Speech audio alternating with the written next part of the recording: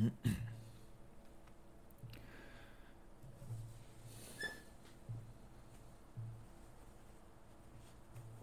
me ask you guys a question.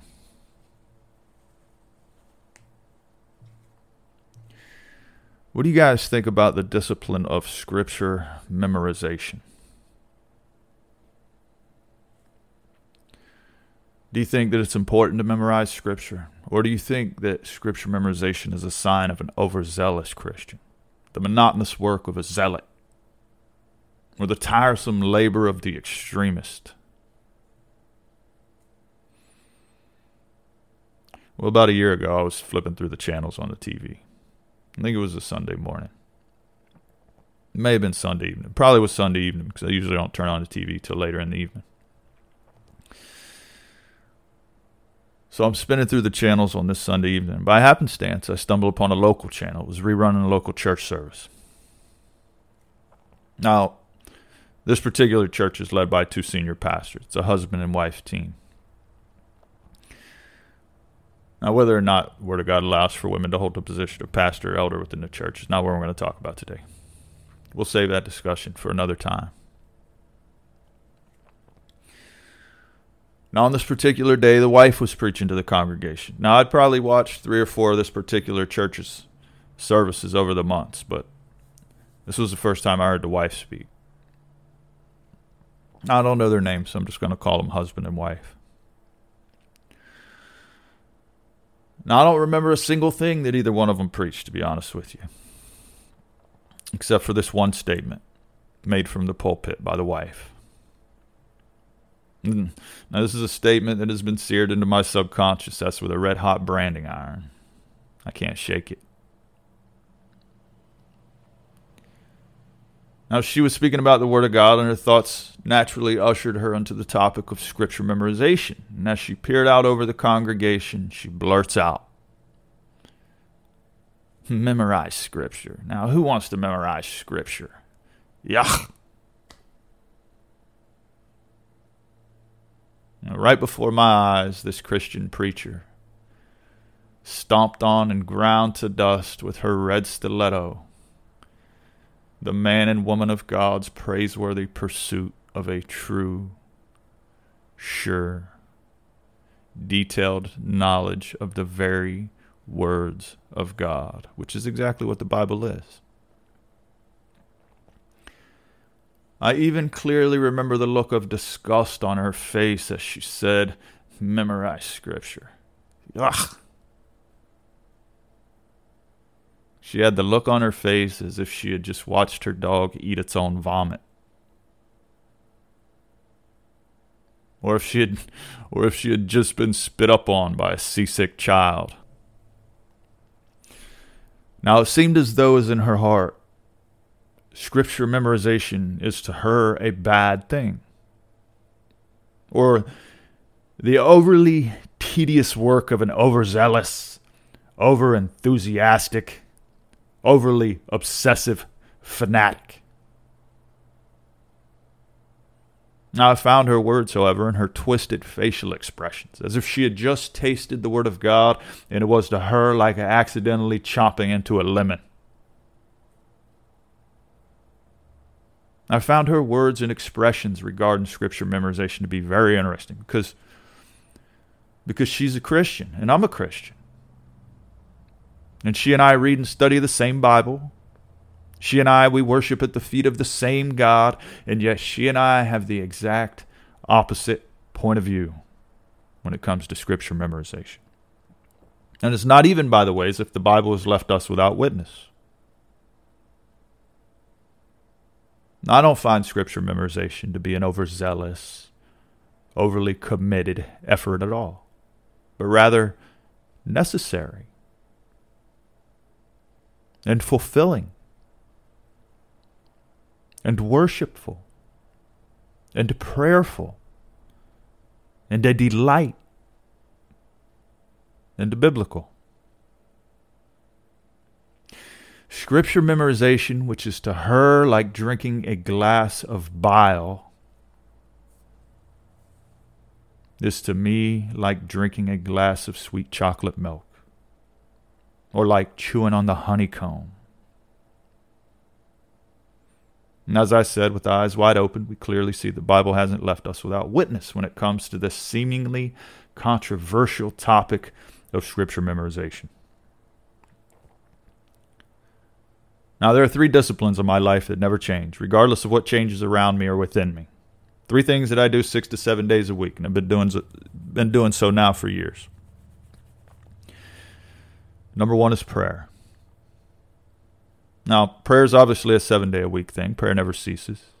From the time I awaken in the morning till the time I'm asleep, I'm either telling God that I'm sorry for whatever stupid thing I did or said, or I'm pleading with God to save me from myself. I'm a sad case. Or I'm telling God how much I love Him and how much I need Him. But as a basic guideline, as a scheduled discipline, I tell myself, I'm going to be on my knees worshiping God in prayer at least an hour a day. Number 2. 6 days a week, I read and study at least 6 Old Testament chapters and 4 New Testament chapters. This gets me through the Old Testament 3 to 4 times a year and through the New Testament multiple times per year. And number 3, Scripture memorization. For at least an hour a day, I review and memorize Scripture. And right now, as I sit here, I have exactly 1,502 verses, passages, and chapters of the very words of God committed to memory. Now, at about an hour a day, it takes, well, not about an hour a day, it's an hour a day. I turn on my timer. At an hour a day, it takes me 4 days to come full circle, to get through all of them, all 1,502.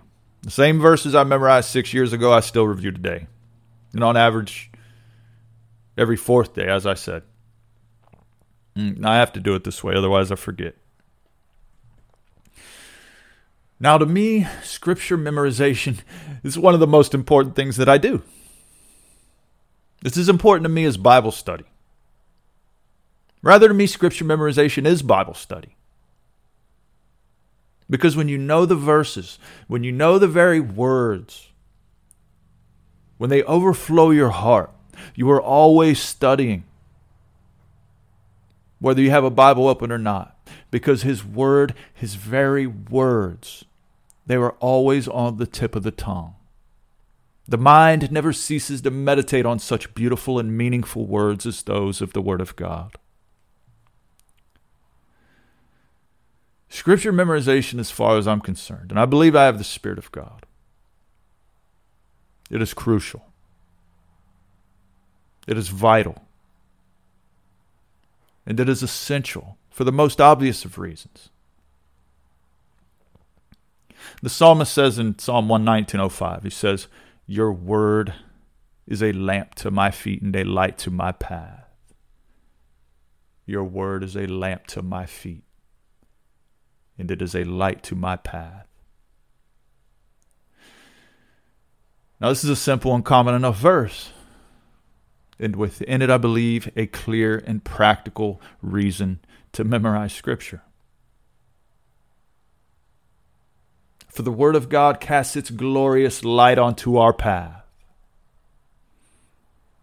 The Word of God casts a ray of sunshine onto our trail of destiny as we inevitably walk into the impenetrable shadows of the dark of night that is often this life. And whence darkness has indeed fallen, the words of God, they reveal and expose the slippery slope and the stumbling block. The words of God, they reveal the hidden viper at our feet, the disguised snare at our heel. It reveals the sudden drop-off and the steep cliff, which all literally seek our destruction as men and women of God. Do we not read and study the Bible to learn the Bible? It's interesting, isn't it? It's interesting because every Christian knows that it is important to read the Bible. And yet, ironically, there can be such a disconnect between Bible study and to Bible memorization. So, trying to get to the bottom of this disconnect, I must ask this question. What is our motivation for reading our Bibles? Is our study time simply our ethereal good luck charm?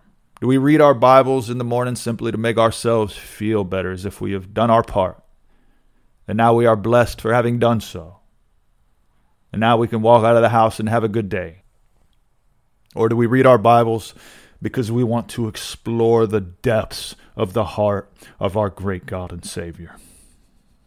Do we read our Bibles so that we may know and learn the things that are pleasing to God or displeasing to God, to the end that we might obediently do them or not do them, and with love and reverence and awe, and to the even greater end that we might in great hope grope for and grasp and take hold of a true knowledge of the God of all the earth through our Lord Jesus Christ. Now, this is not to say to know of God, but to know God with a blessed intimacy. Joshua 1:8 says that this book of the law shall not depart from your mouth, but you shall meditate on it day and night, so that you may be careful to do according to all that is written in it. For then you will make your way prosperous, and then you will have success. We study and we memorize the very words of God so that we may know and do the things that are pleasing to God. And this wonderful endeavor is not without great benefit to the man and woman of God. Jesus said in John 15:7, "If you remain in me and my words remain in you, ask whatever you wish and it will be done for you." What a promise. The study of and the memorization of the very words of God is wholly beneficial to the man and woman of God. I'll tell you, let me then be overzealous, if then in my zeal the goodness of God draws near. It pleases God when we take our stand upon His word. And for the man and woman of God who takes their stand upon the very words of God, to these God has promised success and prosperity. Now, isn't that what Joshua 1:8 said? This book of the law shall not depart from your mouth, but you shall meditate on it day and night, so that you may be careful to do according to all that is written in it. For then you will make your way prosperous, and then you will have success. Now, this is not necessarily financial prosperity. That word prosperity can be deceptive when used within the context of Scripture. Not necessarily financial prosperity, but rather the overall blessing of God. That is, the overcoming ability through Christ Jesus to push on victoriously through and over every obstacle. For we can do all things through Christ who strengthens us. Ezra 7:10 says, "For Ezra had set his heart to study the law of the Lord and to practice it." So again, we study and we memorize Scripture so that we may walk it in sincerity. And so that we may practice it with reverence and with care. And so that we can teach it in truth to those who will listen. For Ezra had set his heart to study the law of the Lord and to practice it, and to teach His statutes and ordinances in Israel. So let's switch gears for just a sec. So from what I can tell so far, there's plenty of biblical evidence that Scripture memorization is important. You know, I'm not going to be the man to study the Word of God for my whole life and yet not remember in detail what it is that I've been studying. What about you? It seems foolish to me to always be studying and yet never fully remember what it is that I study. If it is a man's passion to master algebra, he must then learn and memorize many formulas. It is imperative for the fighter pilot to know the controls of his cockpit intimately. His life and the lives of others are at stake.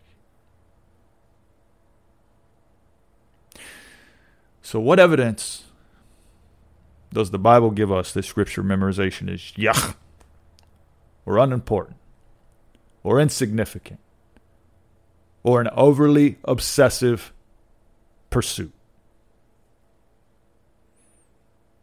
Well, let me tell you. The Bible gives us absolutely no hint that Scripture memorization is not important. Now, let me clarify something.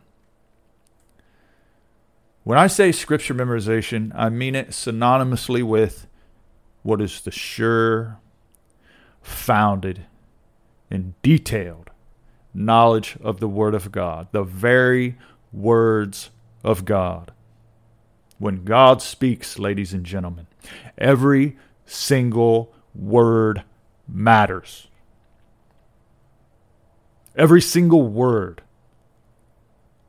Every word of God is weighty and significant, with depth and breadth. Psalm 12:6 says that the words of the Lord are pure words. The words of the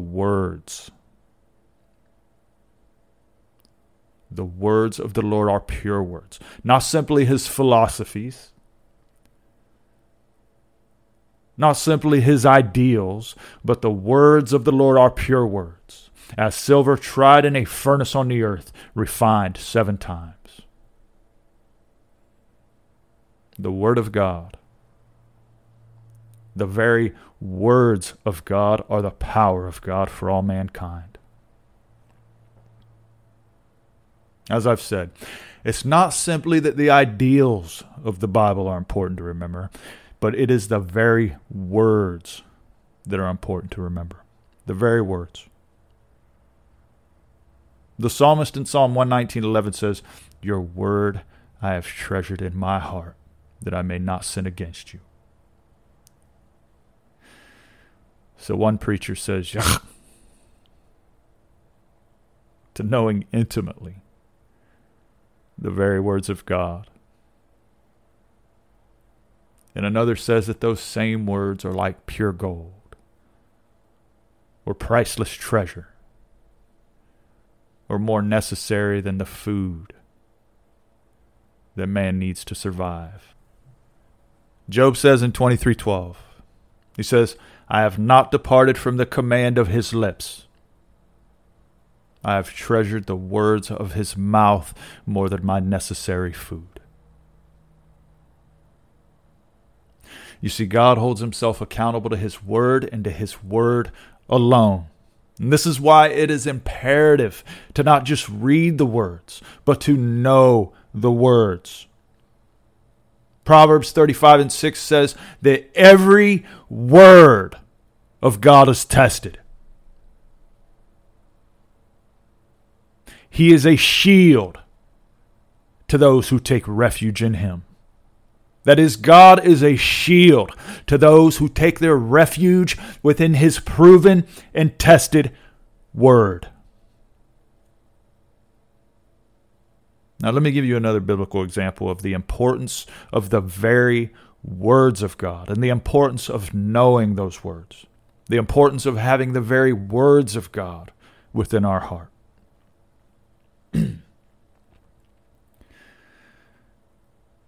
Now, after the baptism of Jesus by John the Baptist, the Bible says that Jesus was led up by the Spirit into the wilderness to be tempted by the devil. This is in Matthew 4:1. The Bible then says that after 40 days and 40 nights of fasting, Jesus then became hungry. And the verse 3 says, "And then the tempter came, the devil, and said to him, 'If you are the Son of God, command that these stones become bread.' And Jesus answered him, 'It is written. It is written, man does not live by bread alone, but on every word that proceeds out of the mouth of God.'" If you are the Son of God, command that these stones become bread. And Jesus answered him and said, It is written, Satan. Man does not live by bread alone, but man lives on every word that proceeds out of the mouth of God. You see, Jesus doesn't simply say to Satan, no, or yes, or okay. But Jesus immediately quotes Deuteronomy 8:3. As a matter of fact, Jesus quotes Deuteronomy 8:3, and then he is done. He says nothing else. Now, he needn't say anything else because the truth of the tested Word of God is the perfect answer to the many lies that are sure to drizzle like venom from the mouth of this fallen world that Satan inhabits. For Isaiah 48 says, For the grass withers and the flower fades, but the word of our God stands forever. The eternally tested Word of God is the power, and it is the victory. And it is the Word of God alone that is immovable and unshakable. Next, the Bible says the devil took Jesus into the holy city and had him stand on the pinnacle of the temple. And he said to him, If you are the Son of God, throw yourself down, for it is written, He will command His angels concerning you, and on their hands they will bear you up, so that you will not strike your foot against a stone. Did you see this? You see this? Even Satan recognizes the power of the knowledge of the Word of God. And he so tries to use it to deceive Jesus. Satan knows that the Word of God is his enemy, and it is his downfall, and that he is stripped of any and all power in its midst. So therefore, it is the grand wish of Satan that every Christian says Yah to Scripture memorization. But Jesus would not be deceived by Satan. Jesus immediately recognizes Satan's blatant misuse of the context of the passage, and so Jesus doesn't take the bait. Because Jesus knows with an intimacy the Word of God, the very words of God. And so Jesus says to Satan, on the other hand, Satan, it is written, you shall not put the Lord your God to the test.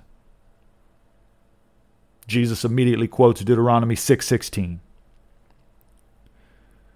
You see, Jesus has no interest in carrying on a conversation with Satan as Eve did in the garden. Jesus simply preaches the Word of God. For it is the eternally tested Word of God that is the power, that is the victory. And it is the Word of God and the Word of God alone that is immovable and unshakable. If Jesus didn't recognize Satan's misuse of Psalm 91:11-12, and if Jesus did not know Deuteronomy 6:16, the heart of Christ would have surely become an easy target for the fiery dart of deception shot from the crooked bow of the tempter. In the same way that Satan deceived Eve in the garden, Satan was attempting to do to Jesus. Satan was attempting to lure Jesus away from the tested Word of God and thus cause Jesus to disobey God. Satan wanted Jesus to sin so he could pounce on Christ like a lion on a gazelle. But he could not. He could not, because Jesus took his stand on the eternally tested Word of God. Jesus would not be moved from the truth of the Word of God. As Jesus says in John 17:17, as Jesus is praying to God on behalf of disciples, he asks God, Father, sanctify them by the truth, for your Word is truth. Now, the Word of God is not only a shield on our arm in the day of battle, as we read in Ezra 35:6. Every word of God is tested, and he is a shield to those who take refuge in him. But the Word of God combined with our belief and our faith in it, it is not only our shield for the day of battle, but it is our sword. Ephesians 6:16 and 17. Says, in addition to all, taking up the shield of faith with which you will be able to extinguish all the flaming arrows of the evil one, and take the helmet of salvation and the sword of the Spirit, which is the word of God. You see, Satan loves it when the Christian thinks that scripture memorization is unimportant or insignificant. Satan loves it when the Christian stumbles onto the battlefield defenseless and unarmed, minds and hearts exposed. He loves it. So the Bible says that again, the devil took Jesus to a very high mountain, and he showed him all the kingdoms of the world and their glory. And the devil said to him, all these things I will give to you if you fall down and worship me. And Jesus said to him, go, Satan, for it is written, you shall worship the Lord your God and serve him only. Deuteronomy 6:13. Then the Bible says that the devil left him. Now, if it was important for Jesus Christ to memorize Scripture, why would we think that for us it is of no account? But someone may well say, Jesus, he was the Word of God. John 1:1. Jesus didn't have to memorize Scripture. He already knew it. But Hebrews 5:8 says that although he was a son, he learned obedience from the things which he suffered. And Luke 2:40 says that as a child, Jesus grew. He increased in wisdom. And Luke 2:52 says that the child Jesus, as he was growing up, kept increasing in wisdom and stature and in favor with God and men. Now, do you remember when Mary and Joseph, Jesus' parents, do you remember when they lost him when he was a child? Wow, what an awkward conversation to have with God. I think this sometimes. I can't imagine having to go to God and tell him I lost your child. Anyways, do you remember this? They'd been on a 3-day journey thinking Jesus was somewhere within the caravan. They're the travelers. But he wasn't. He was missing. So Mary and Joseph backtracked from where they had come, and they eventually found him. Well, where did they find him? And what was he doing? Luke 2:46 says, then after 3 days they found him in the temple, sitting in the midst of the teachers, both listening to them and asking them questions. Jesus was not born with perfect knowledge. Jesus had to learn, and Jesus had to grow, the same as you and I do. Jesus had to fulfill Luke 16:10 the same as you and I do. Luke 16:10, which says, he who is faithful in a very little thing is faithful also in much. And he who is unrighteous in a very little thing is unrighteous also in much. The ministry of Jesus didn't begin until he was 30 years old. So what was he doing before that?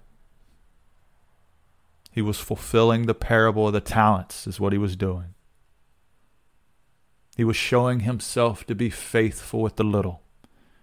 And because he was faithful with the little, at the age of 30, God entrusted him with the much, the hearts and souls of all mankind. So what was Jesus doing before his ministry began at 30 years old? He was learning. He was growing. He was overcoming. He was working. He was taking care of his family. He was being a faithful brother. He was being a faithful friend. Jesus wasn't born with a perfect knowledge of the Scriptures. He had to learn it, the same as you and I. Hebrews 2:17 says that Jesus had to be made like his brethren in all things, so that he might become a merciful and faithful high priest in things pertaining to God.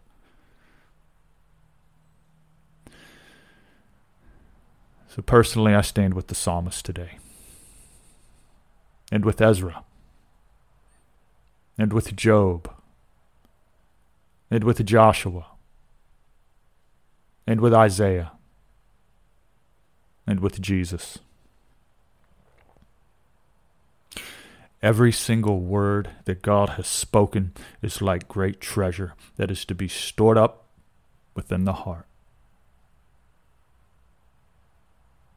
Every single word that God has spoken is beautiful, and it is meaningful.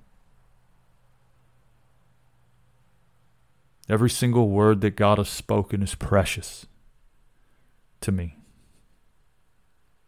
For by it God guides me, and by it God protects me, and by it God fulfills me in every way. I will never cease my pursuit of the knowledge of the very words of God. I may not always live up to the high calling of the Word of God, but nevertheless, I will continue to memorize His precious Word, and I will do it in hope. The hope that one day, even in the flesh, I will be gone, but His Word will remain. Amen. Now, on a personal note, if I may,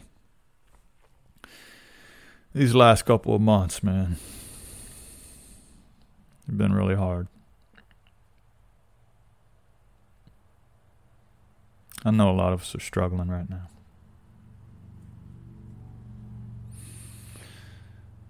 I know I'm not alone. A couple of months ago, my little doggie, my little baby girl, she was diagnosed with kidney disease. She was a rat terrier. She was 7. She passed away on the 20th. I'll never forget the date 120, man. Because of 2 Corinthians 1:20. Speaking of scripture memorization, right? For as many as are the promises of God, in Him they are yes. Therefore also through Him is our amen to the glory of God through us. She was so special to me.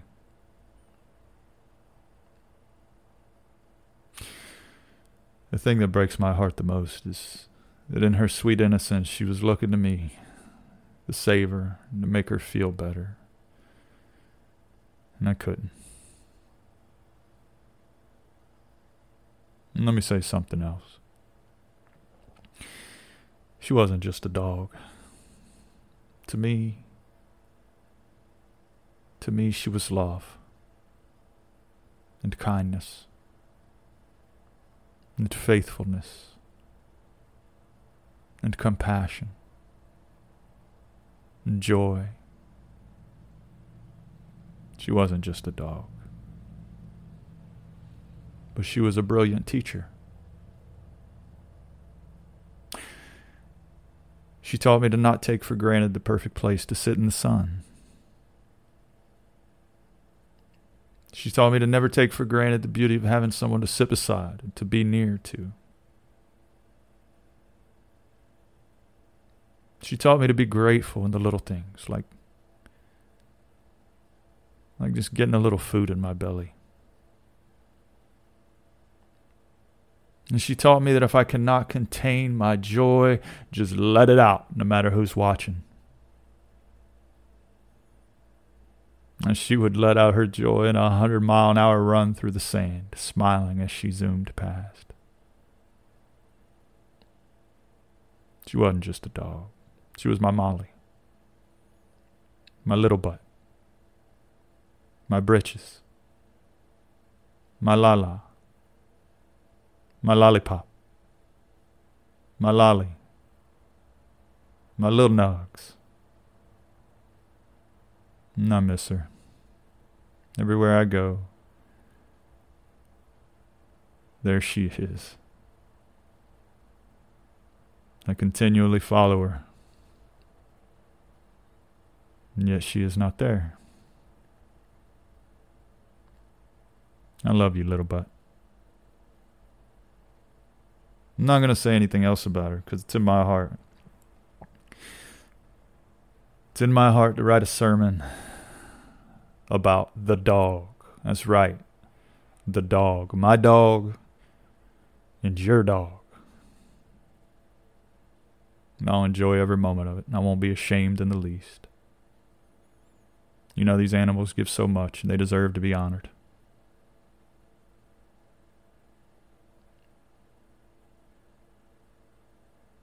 All right.